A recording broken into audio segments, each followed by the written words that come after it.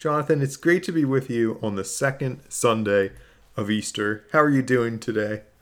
Good, Seth. It could be the 400th Sunday of Easter, and I'd still be glad to see you. I echo that. Well, let's get us a little bit on track with our question. What would you do in this particular situation? Would you want to have a mystical vision or not have a mystical vision? What? I couldn't say that without laughing. Obviously, I would choose to have a mystical vision if the option's to do it or not. Well, I was kind of leaning toward not. I don't know. What? Because I think I'd have the mystical vision, and then I'd just be like, what do I do now? Like, how do I interpret this? Who do I tell about it? Should I write it down? I don't... Man, you gotta want to live your life. You just don't want to do it because you don't have to do anything afterwards. That's probably true. Oh, crap. You know, I didn't really think of it that way, but that's... Get it together. That's probably it. I'm like, I would not want to have a mystical vision because of the repercussions on my life. Well, having realized that about myself, I guess I would have the mystical vision with you. That was a pretty easy question. I mean, you seem to flip-flop, but if you say so. That's fair. Well, let's see how this question dovetails with our text. So would you read it for us? Sure, I'd be glad to. This is Revelation chapter 1, verses 4 through 8 from the NRSV. John, to the 7 churches that are in Asia. Grace to you and peace from him who is and who was and who is to come, and from the 7 spirits who are before his throne, and from Jesus Christ, the faithful witness, the firstborn of the dead, and the ruler of the kings of the earth. To him who loves us and freed us from our sins by his blood, and made us to be a kingdom, priests serving his God and Father, to him be glory and dominion forever and ever. Amen. Look, he's coming with the clouds. Every eye will see him, even those who pierced him. And on his account all the tribes of the earth will wail. So it is to be. Amen. I am the Alpha and the Omega, says the Lord God, who is and who was and who is to come, the Almighty. I feel like this should end at the Amen. Because you said that and I was like, oh, we're done. And then I was like, oh yeah, there's another line left. Yeah, I said it twice too. Yeah. I had 2 but especially the there. second one. I was like, oh, we're done. Yeah, I agree. I mean, you chose the passage, so... I picked this from the lectionary. They cut it and spliced it. Okay, fair. However they wanted. You're right. Fine. Sorry I tried to blame you. It's okay. Well, besides the amens, what else did you notice? Well, I think it's appropriate, given that it's Easter, a couple of Easter references here, or Holy Week references, namely that we are giving glory and dominion to the one who loves us and freed us from our sins by his blood. And it talks about those who pierced him. There are just all these references to kind of the Holy Week story, Jesus' journey to the cross and the resurrection. So those are just the phrases that stood out to me just because of the time of year it is. I don't know that I have some particular insight into why they stood out, but I was just like, I was wondering why this particular passage was, for the second week of Easter. And maybe you have more to say about that. I don't know. I think your connection with the Easter imagery is exactly why this text is for the second week of Easter. I think just following Easter Sunday, the lectionary committee was just looking for something that carried through, not just like one little line from the crucifixion and resurrection story, but like wanted kind of a smattering of pieces from it. And I think that's how they landed on this for the second week, just like you said. The only other thing I was thinking is that it's hard to know much about John. Like, we know he has this kind of mystical vision. We know a little bit from the few lines that come before this. But from this little passage, we can tell already that John knows like a pretty accurate, vivid account of what happened at the crucifixion, right? The people who were piercing him. Like, so John at least knows that part of the story. So is there anything else that jumped out at you? Should we talk a little bit about the book of Revelation? Should we think about that? And then maybe come back to the text? I think it would be helpful. It's just because this is the greeting of the book. And I don't think we've spent too much time in Revelation either. You're right, Jonathan. I don't know if we've ever talked about Revelation on the podcast. But either way, the first thing I want to say about Revelation is that it can be a little bit triggering for people. I think because people tend to have two different experiences with it, and both of them are negative. And these are broad camps, but one is that when you were growing up, you were like, your church or your youth group or even yourself was like kind of strangely obsessed with Revelation. And maybe you read the Left Behind series, and like these images are just burnt into your mind about judgment and the fantastical beasts and the four horsemen of the apocalypse. And sometimes just reading it brings back all those feelings of terror and like your feelings of childhood and hearing about it and being confused. So that's one camp. And I think the other one, and this is probably where I found myself for most of my life, is like my canon functions mostly without Revelation. Like I get to the New Testament and I just kind of conveniently like snip off Revelation and like maybe include like 20 to the end. But the one thing that I want to make clear about Revelation, despite kind of how confusing it can be, is that I don't think it's a book about the future. If it was a book about the future, I just think it would be a strange inclusion in the Bible. Like, I think it must speak to John's audience then, and it must speak to us today too in some way. It doesn't just speak to people who are like far off in the future, kind of waiting to be born, waiting to see what's happening.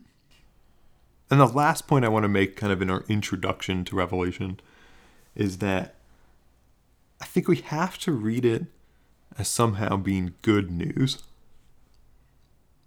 The very first line is something like the revelation of Jesus Christ, which tells me at least something that has to be about Jesus Christ.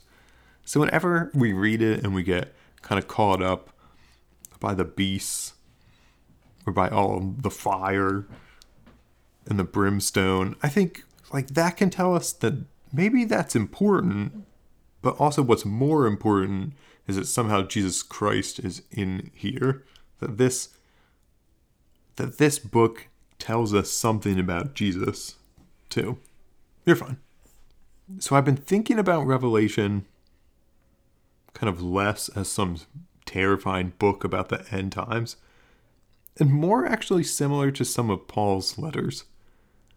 Like John writes to a specific community about specific problems, and he does so like in a way that's hopefully pastoral. That's not just doom and gloom, but is helpful to them. So that's kind of my short primer to the book of Revelation. So I hope that helps us a little bit. I know we only have 4 lines, so it's difficult here to like get a broad idea of what John's doing.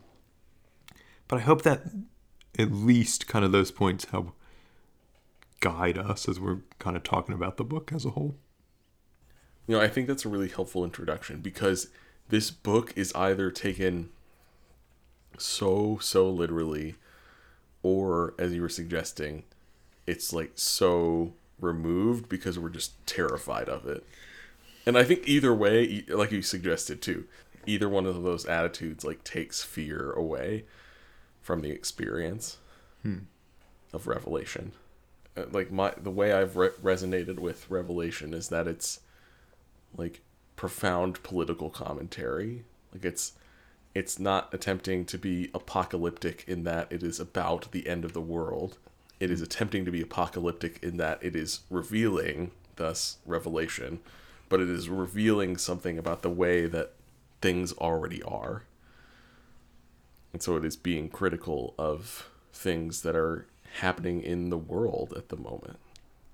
But going back to our passage, what strikes me about it is that we've been talking about the way that it's contemporary to John's audience. It's not some kind of future-looking text. And I think we see that like just so simply in the verb tenses.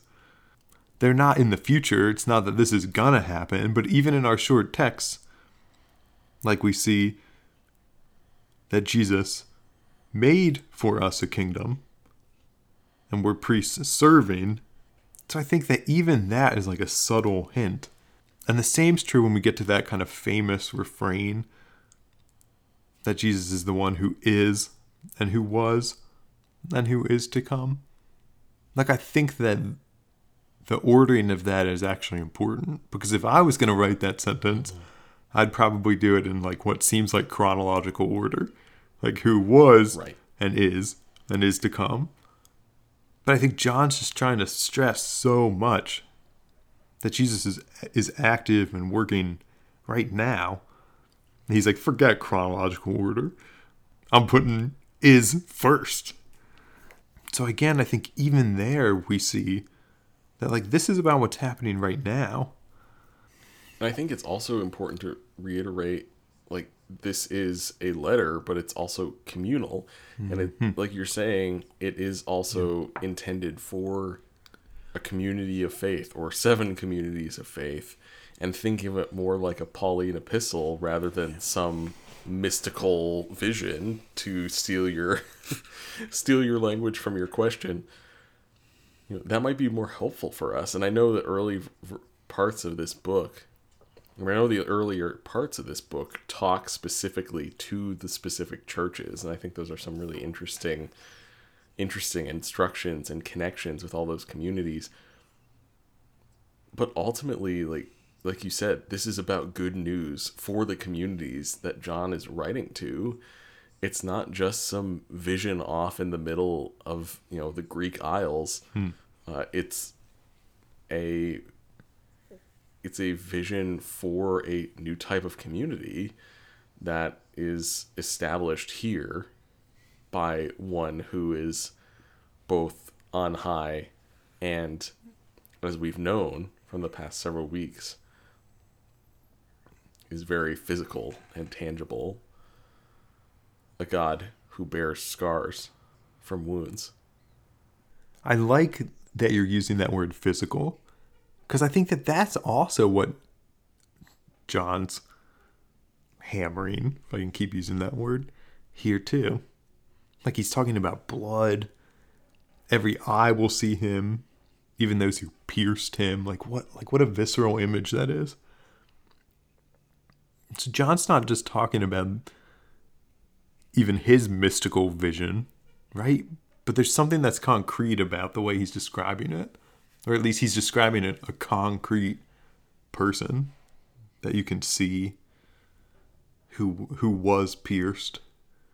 So again, what you were just talking about, I think, is another helpful kind of corrective to the ways that I find myself reading Revelation, is to just slip into this mode where I'm like, oh, this is some crazy vision, and I'm losing track of the way that it's so physical, the way that it's about Jesus Christ who's here and with us, who took on human flesh, who experienced pain and suffering.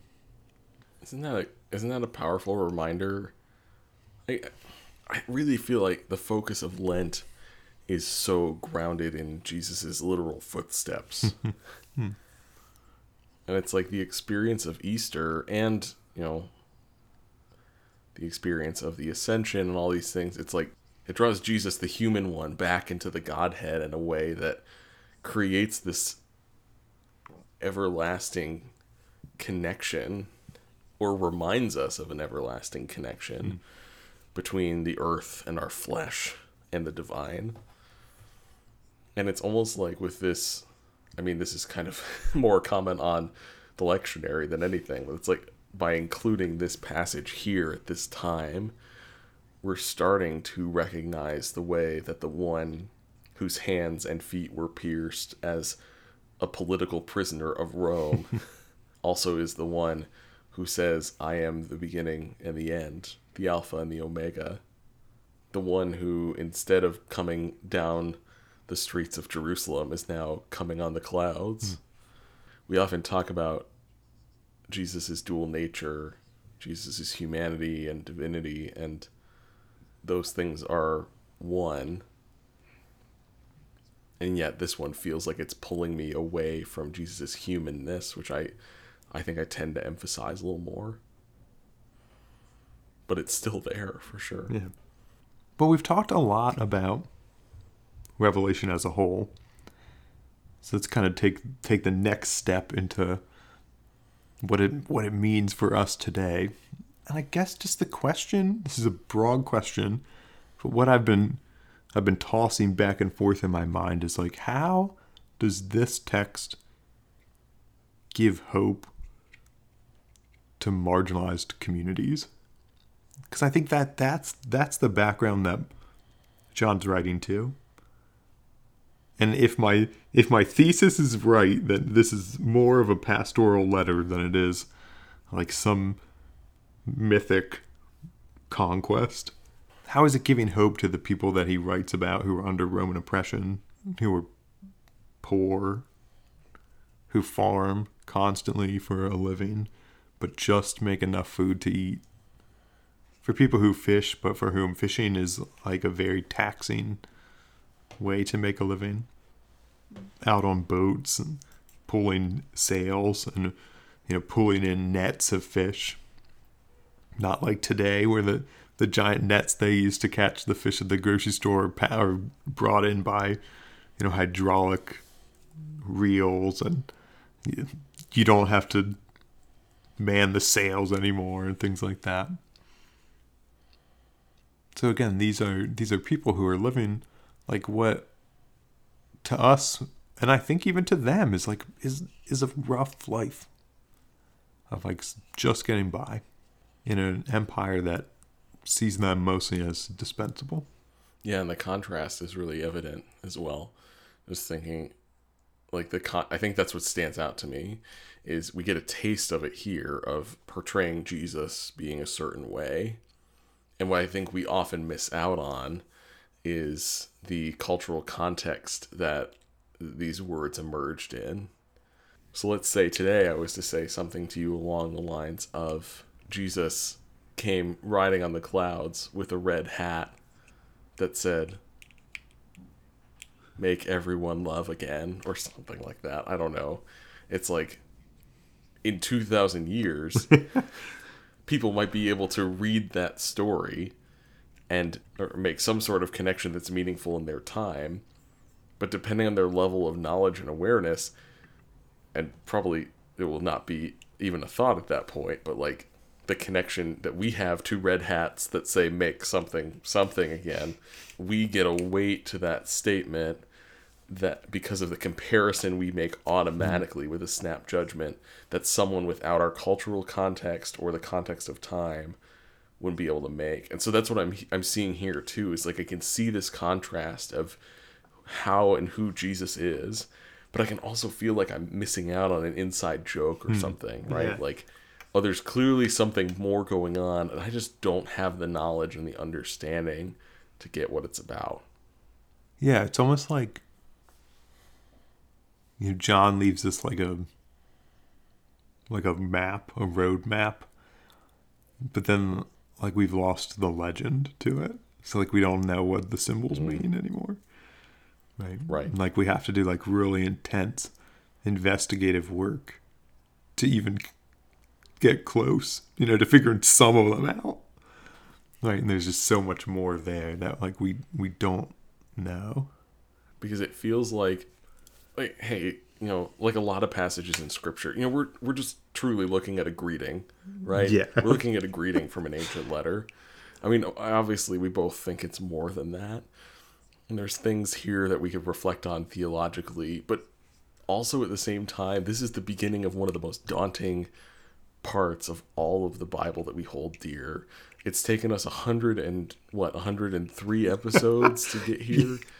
But before we've even scratched the surface of this, I wonder what that says about our willingness to engage in something that's hard and complicated, Well, judging by what would you do in this particular situation question, my willingness to engage in something that's hard and complicated right now is unfortunately low. Like, if it's going to kind of change my life and be inconvenient right now, I'm like, we'll skip that and put it off. At least till later. But I think that makes so much sense these days, though. We've been in a time of such disruption that there's been, before the pandemic, there's been research done on like why nostalgia is such a big deal right now.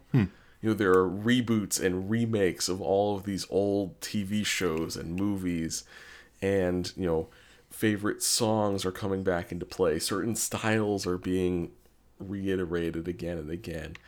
There are trends all through the pandemic, especially of people, instead of, we have all this content available to watch on all these streaming services.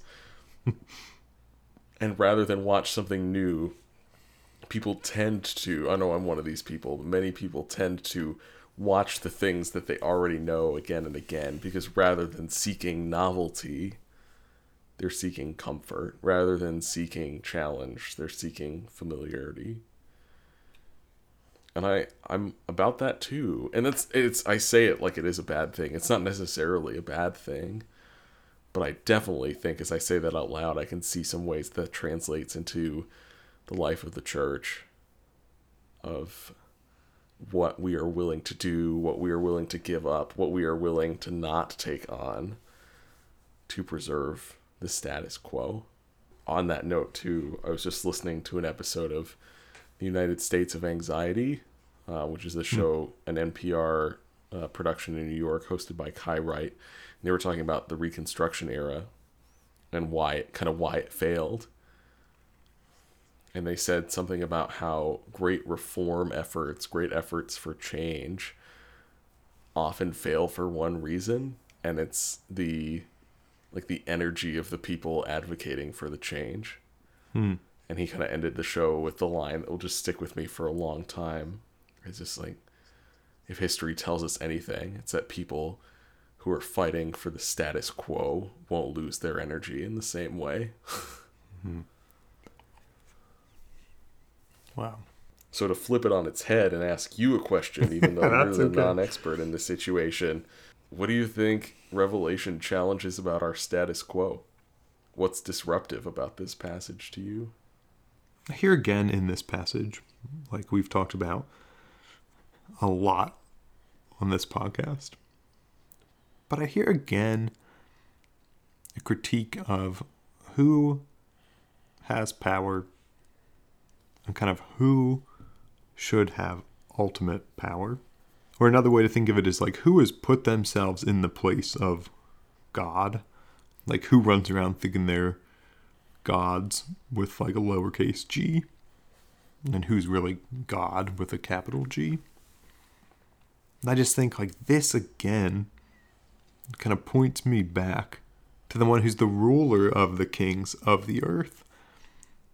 Like, it points me back to the God who kind of rules over all the people that I think have power, or who exercise their power now, kind of temporarily, or in kind of, or who exercise their power temporarily, or in kind of small segments of society, like our politicians, right? It's like they only have power kind of in one arena.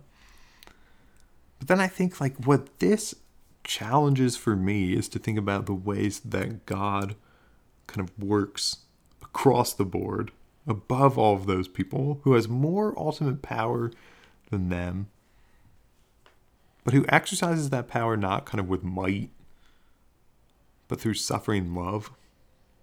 So it's a critique of power and the way that people exercise it, but it's also a reinterpretation or reforming, for me at least, of the way that God uses power in contrast to those people. Like even pierced, God still comes on the clouds. And I think, at least I'm reading the clouds as being quite gentle, fluffy ones. Not with an army, right? It's with the clouds, the silent clouds that roll in, that water the earth. People who have power, who maintain the status quo, never give it up easily. It's like you were talking about. They just seem like they can keep going. They're the Energizer bunnies. But again, I think what we see here is that the one who's the Alpha and the Omega can outlast all of that. Sorry, that was like a small soliloquy. I call it a homily or a homlet. What's up? I'm truly grateful for it and think it's a great note to end on, Seth. Well, thanks, Jonathan. Will you pray with me? I'd love to. Jesus Christ, who is and who was and who is to come, challenge us, but also comfort us. Push us to combat systems of injustice, to push against people who have power. But help us to do it and be sustained by you in the process. Help us to love like you, because we have been freed from our sins by your blood. Through Jesus Christ, our Savior and Lord. Amen. Amen. Thanks everyone for joining us on this second week of Easter. Join us next week to talk about one of my favorite stories in all of Scripture, John 21, verses 1 to 19. But until then, Seth, thanks for walking us through that story. Thanks for helping me tell it. It's always good to see you, even if our listeners can't. They just have the pleasure of hearing your smooth voice. That's only gotten better since you've had voice acting lessons. I'm just waiting for the commercial. Going to hear you. Do a commercial for our podcast? Yeah.